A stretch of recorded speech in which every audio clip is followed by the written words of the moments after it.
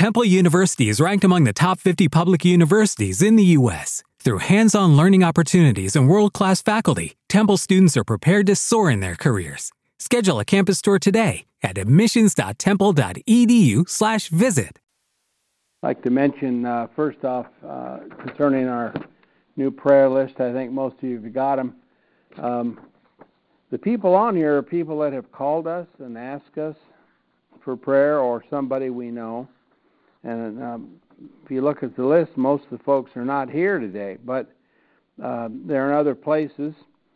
The one that's not on here is week to week we get an update on Gail's foot, and she's dealing with it, but she's got a broken situation and other things. So remember, if you see her out walking around, she's being careful. Trying. Right.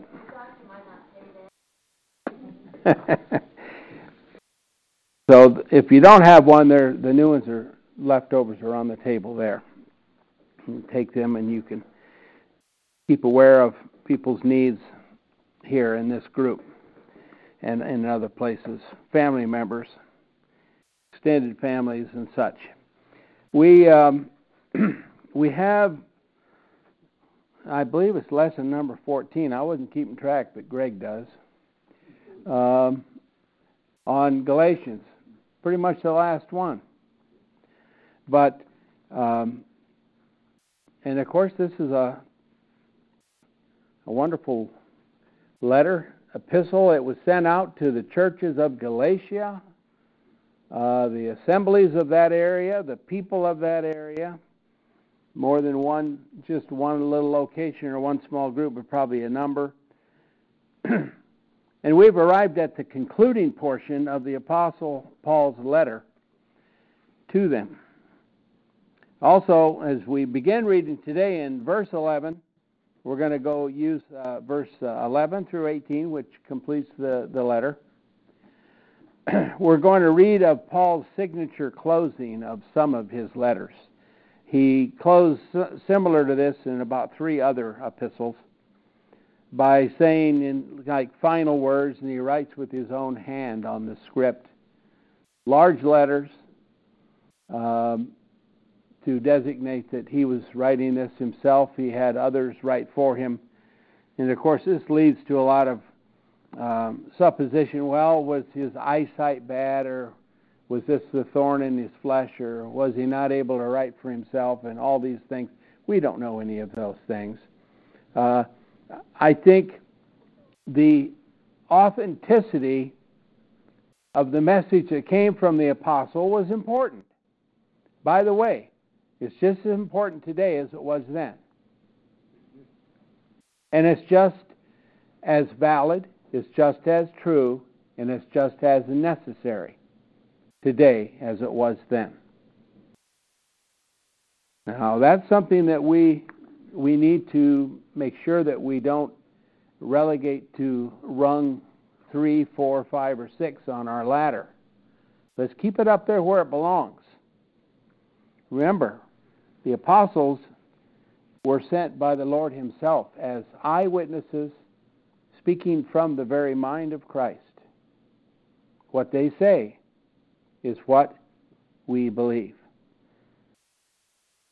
And all of this through the power of God and his inspiration and his ability. Now, I believe, speaking of Paul, that he knew that his objection in this letter towards the Judaizers, the false teachers, and his clear defense of the gospel once delivered was on solid ground. There was no question in his mind. And as we go through this letter, I hope there's no question in our mind. He gives all the references that the Jewish people should have known and the Gentiles need to know, and putting it all together, the sufficiency of the gospel and the sufficiency of Christ Jesus is enough to go forward. We don't need to go backwards in the law to find some sort of authorized actions.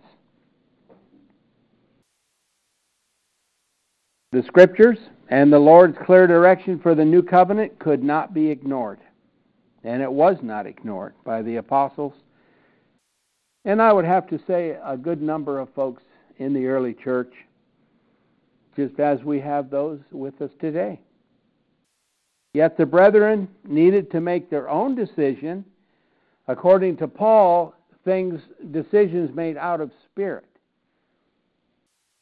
out of a spiritual understanding, rather than just a carnal or a fleshly concept or desire or other idea that someone has passed along. The question was, could they do this? I think we need to always hope that they did, and we know that they could. But what did they do? The truth of the gospel in its message was settled in heaven. That should be enough. But even on top of that, it was settled amongst the apostles. And that is enough for us. Remember, our fellowship is with the apostles and with the Son of God and His Father. That's our fellowship. But the free will of mankind is never abrogated, even by the powers of heaven. This is a gift God has given His creation, man, but we must use it wisely. I was reading from C.S. Lewis, wrote a number of little things concerning free will. It's interesting to see how different people consider free will. I didn't record anything to read to you today, but the idea was that free will is a wonderful gift from God, but we can misuse our free will by allowing carnal or fleshly or man-made things to overpower the very truth that we know from God. The passage Alex read today from Romans chapter 1 is a perfect illustration of that. So let's look on to the text here, verse 11 through 13, concerning the motives of the Judaizers, fleshly motives of the Judaizers. You see, they weren't using ideas and things from out of the Spirit. It wasn't spiritual thinking that was motivating the Judaizers to say and teach the things that they were teaching, such as, and mostly, they wanted Gentiles to become obedient to the law, and then they were worthy somehow for salvation.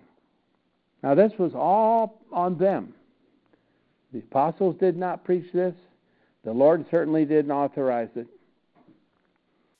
And if we want a perfect illustration of why it's not true, read Acts chapters 10 and 11. You'll find Cornelius and the Apostle Peter.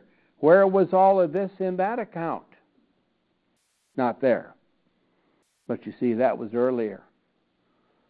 Things have a way of disintegrating a little as time goes on. Verses 11 through 13, the apostle starts this new thought with, "See how large letters I write unto you with mine own hand. As many as desire to make a fair show in the flesh, they compel you to be circumcised, only that they may not be persecuted for the cross of Christ." Verse 13, "For not even they who receive circumcision do themselves keep the law, but they desire to have you circumcised, that they may glory in your flesh." Summarizing, of course, everything he's been teaching and dealing with here in the first part of the letter. So, these Jews who had went out from Palestine, from Judea, Jerusalem even, and were mandating circumcision for the Gentile Christians, were doing so to find favor with other Jewish leaders, to keep themselves out of the fray of persecution and bad thoughts towards them as they were promoting this idea. Rather than being obedient to Christ and the apostles of Christ, this is what they were doing. They were afraid of being persecuted themselves. Their motivation was to fear instead of being out of faith. You see, friends, faith drives away fear.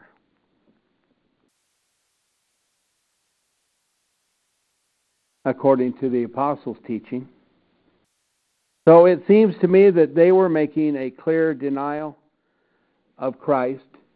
You see, when you deny things of Christ, things of heaven, you deny everything there is concerning that. We can't go in and modify. We don't alter. We don't modernize or put it in better words. We try to put it in better words, and we never really do accomplish it. We need to look at the original words and learn from those. And that's what we tried to do.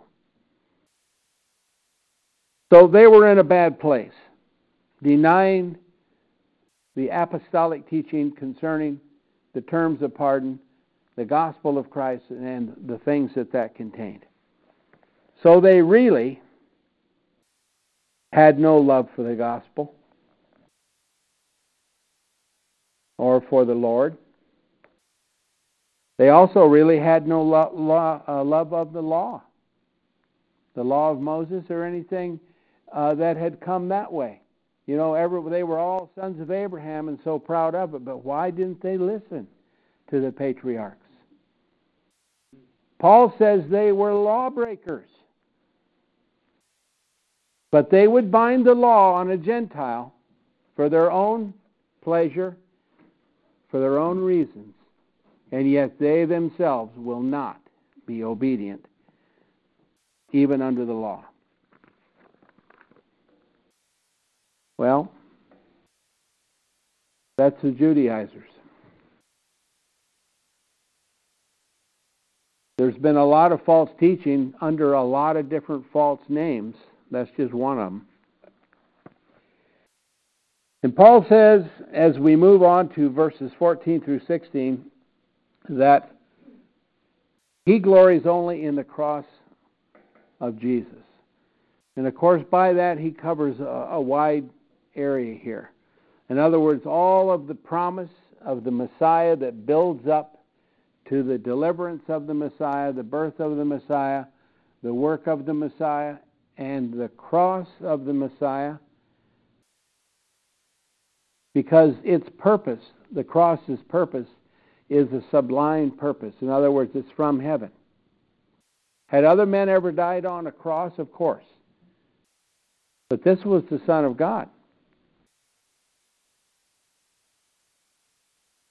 And not only that, the cross shows us and reminds us of what? The resurrection. It reminds us of the kingdom of Christ. It reminds us of the new covenant and all that has happened. And in verse 14 through 16, Paul continues on. He says, "But far be it from me to glory, save in the cross of our Lord Jesus Christ, through which the world hath been crucified unto me, and I unto the world. For neither is circumcision anything, nor uncircumcision, but the new creation." And verse 16 says, "And as many as shall walk in this rule, peace be upon them, and mercy upon the Israel of God."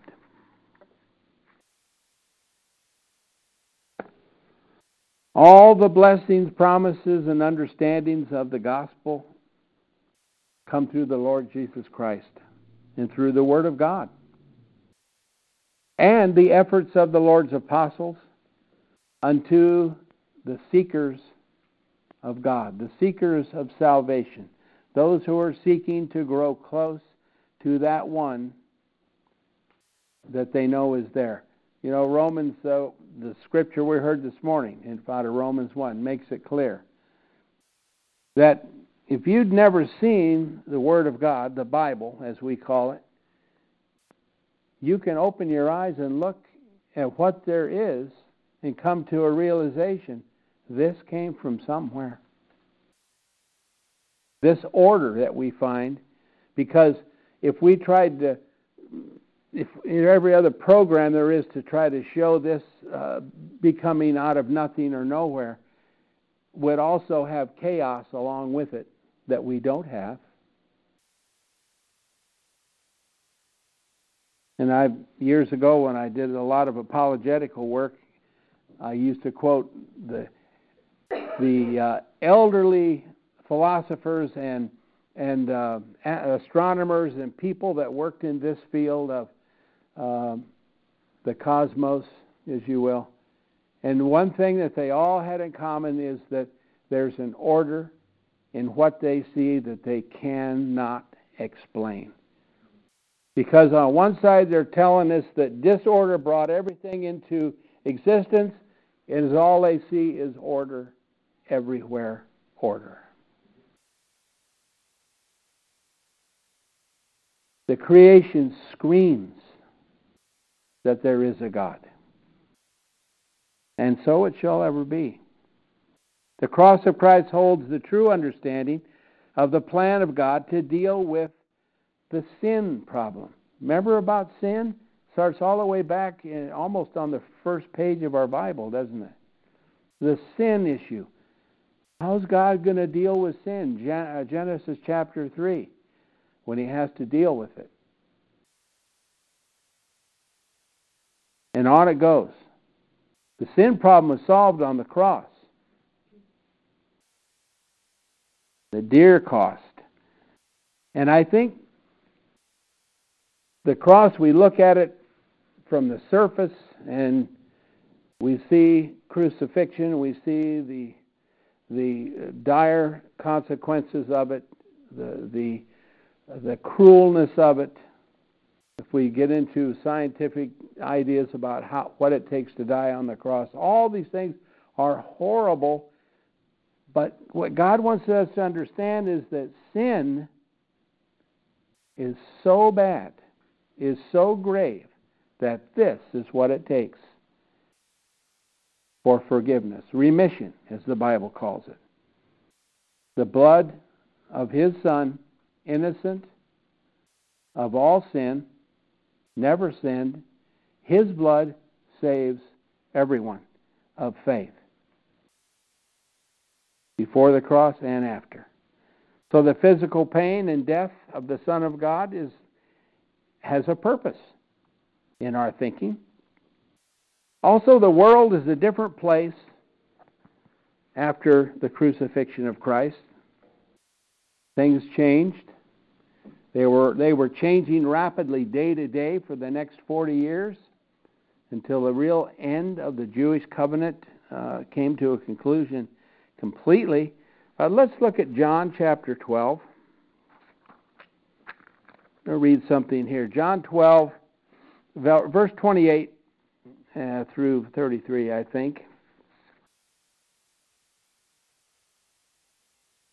This is an account here that Jesus had with the Jews during his ministry. Listen to what he says. Father, glorify thy name. And there came therefore a voice out of heaven saying, I have both glorified it and will continue glorify it again. The multitude therefore that stood by and heard it said that it had thundered. Others said that an angel had spoken to him. Jesus answered and said, This voice hath not come for my sake, but for your sakes. Now is the judgment of this world. Now shall the prince of this world be cast out. And I, if I be lifted up from the earth, will draw all men unto myself. And by this he said, signifying by what manner of death he should die. And on it goes to explain. The world is a different place after the cross. It's a different place after the preaching of the gospel. And day by day it rolled forward with the kingdom of Christ being brought to the awareness of men. In verse 16 again, let's hear it again in case you've forgotten it.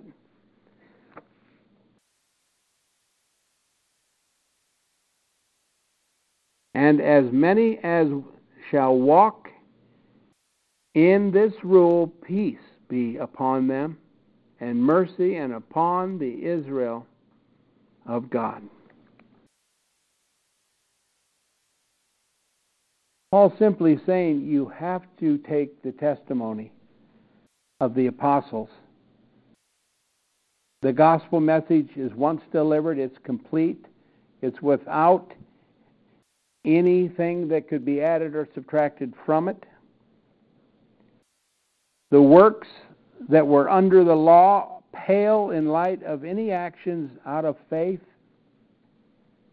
To be a Christian, a son of God, one must have become a new creation in Christ. You see, that's what's important. It's not circumcision, it's being a new creation. It's truly being a member of the family of God. This was the gift of sonship to those that believe in the Son of God and He who sent Him. But Paul has been promoting these actions that were out of faith the entire letter. That's what it's about. The things you do, do out of faith. Not out of teaching of men. I'll give you some examples here. Well, as a matter of fact, I want to go back in Galatians here to chapter 3. This is where he was talking about this. And hear what he says again. Chapter 3, verse 6.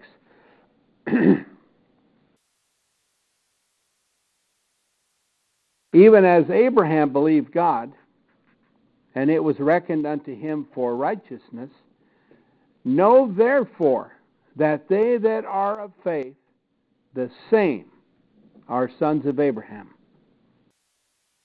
And the Scriptures, foreseeing that God would justify the Gentiles out of faith, preached the gospel beforehand unto Abraham, saying, in thee shall all the nations be blessed. So then, they that are out of faith are blessed with the faithful Abraham. See, that's what being a Christian is being a Christian through faith. And your actions are out of faith. Your arguments and your life. But what do we have today in Christendom?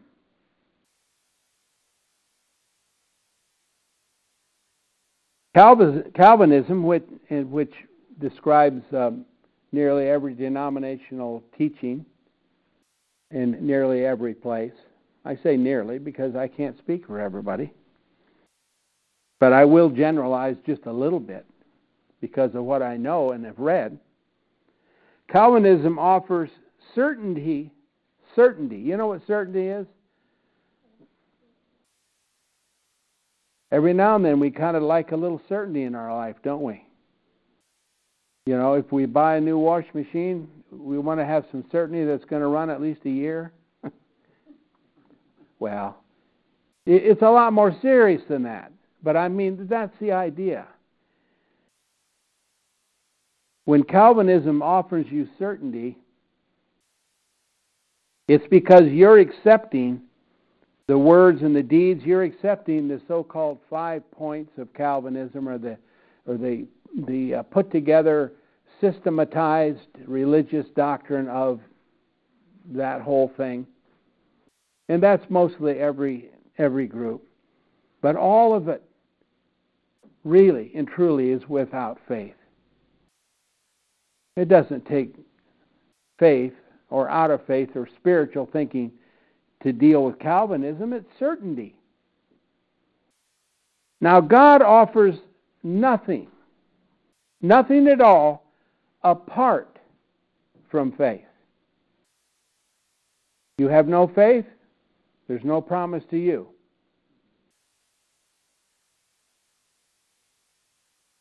I won't even talk about what there is for you.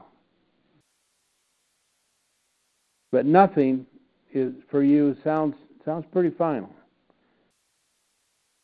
God offers nothing at all apart from faith, but in faith He offers the glories of heaven, the rewards of sonship and life without end in His presence. That's pretty good. And it's not blind faith, as we also had talked about today, but faith that comes upon the seeker of God, those that are opening their hearts and minds to the Word of God. The very breath effect of God in their life is the spark and how faith grows in us day by day, if we're involving ourselves in the things of God day by day. Let me give you an example that I know is true. Let's say a minister who preaches predestination. You know what predestination is? It's the concept. It's not spoken of too much from the pulpit and other places, but it's what they believe. That's what's in their pamphlets. It's the things that you get through the mail. It's all of this. It means that God has already selected who is saved and who is lost. Now, if you're a preacher and you're preaching that your entire career to the innocent victims that sat in your pews, what happens when that minister is laying on his deathbed? I think that he's hoping that Calvin got it all wrong. That Calvin didn't get it right. That maybe some aren't lost regardless of how faithful and godly they have tried to live in their deeds and the things that they have done. I think that's what they're thinking. Now, does that nullify what they've been saying for 50 years? I think they need to give their money back to the church. Why does this continue? This is a bigger problem than Judaizing, in my estimation. Sure covers a lot more time and a whole lot more people. It's false teaching. It's just one of the falsehoods of Calvinism. But it certainly is. One thing builds on another in those 5 points. It's called the domino theory. And I'm not talking about that. I'm just giving an example, rather. But let's look at since I'm running out of time, let's look at the final words of the apostle here in chapter 6, 17 and 18.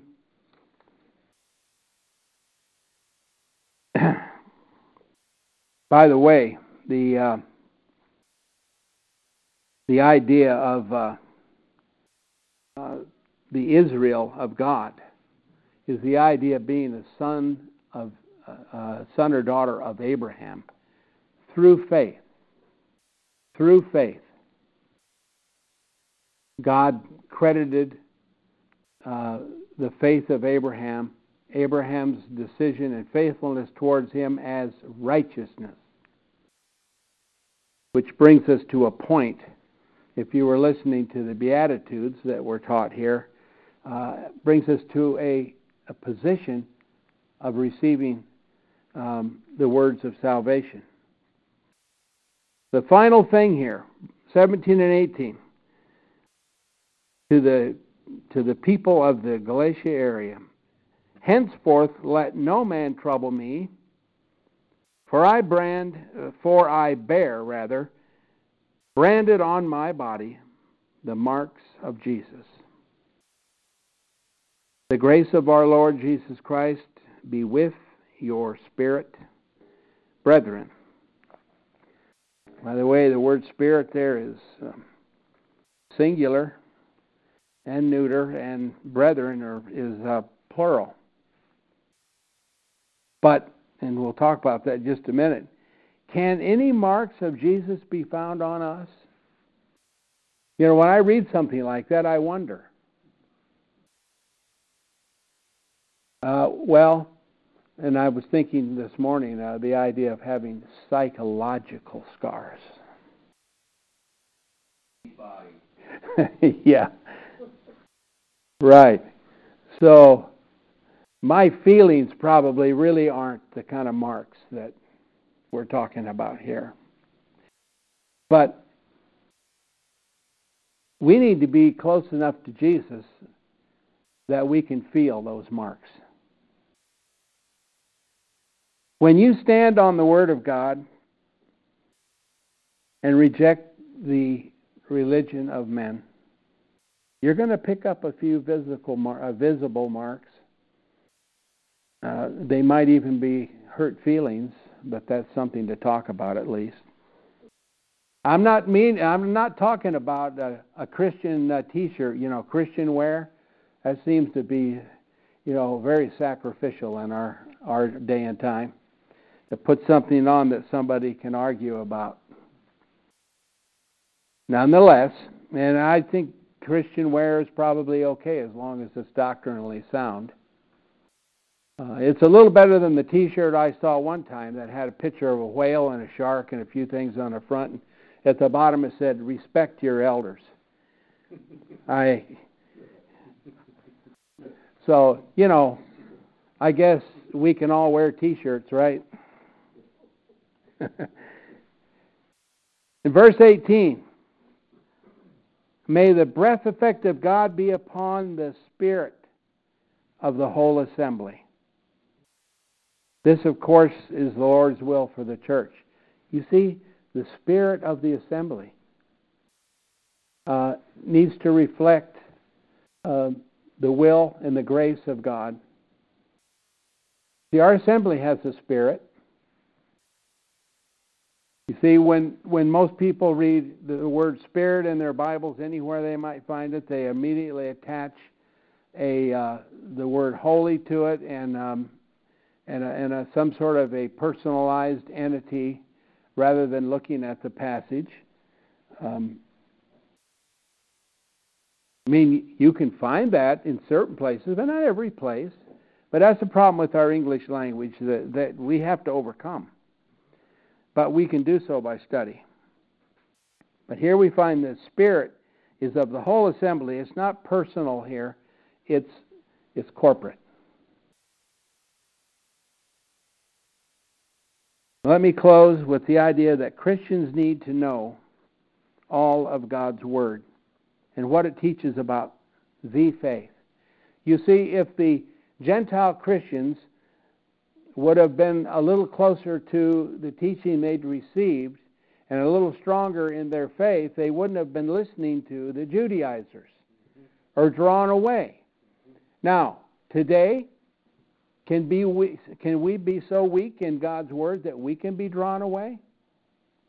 I don't even have to answer that, do I? It's happening right now in many, many places. Drawn away from the truth through some charismatic voice of some kind. And I'm not saying charismatic to be pointing out anyone in particular. The greatest following is voices that are well spoken that mean nothing. Those are the biggest draw there is. So think about that. When you are aware of God's Word, when you are there, when you really can be and should be speaking God's Word, then you can help others that are learning. And in doing so, you will complete, I think, it partially, the commandment of Christ. He said, I give you a new commandment. Love one another as I have loved you. You love one another. Telling somebody the truth is loving them. Telling somebody the truth of God is loving them as Christ loved the men and women of the world, who, before they loved Him, He died for them. And on it goes. So we speak well of Christ. We speak well of God's terms of pardon, of the gospel, of all that is of God. Not taking anything away from it and not adding anything to it. If we do, then we should apologize for doing that and change our ways. Those would be my words today. And I could go through Galatians again, down another 14 lessons, and be there's so much. It's so rich. It's so meaningful. And sermons could be 2 hours long instead of whatever. But that doesn't matter. The matter is we go one day to the next. And that would be my word today. We'll have our closing. It is Ryan here, and I have a question for you. What do you do when you win? Like, are you a fist pumper, a woohooer, a hand clapper, a high fiver? I kind of like the high five, but if you want to hone in on those winning moves, check out Chumba Casino. At ChumbaCasino.com, choose from hundreds of social casino-style games for your chance to redeem serious cash prizes. There are new game releases weekly, plus free daily bonuses, so don't wait. Start having the most fun ever at ChumbaCasino.com. No purchase necessary. VGW Group. Void where prohibited by law. See terms and conditions. 18+.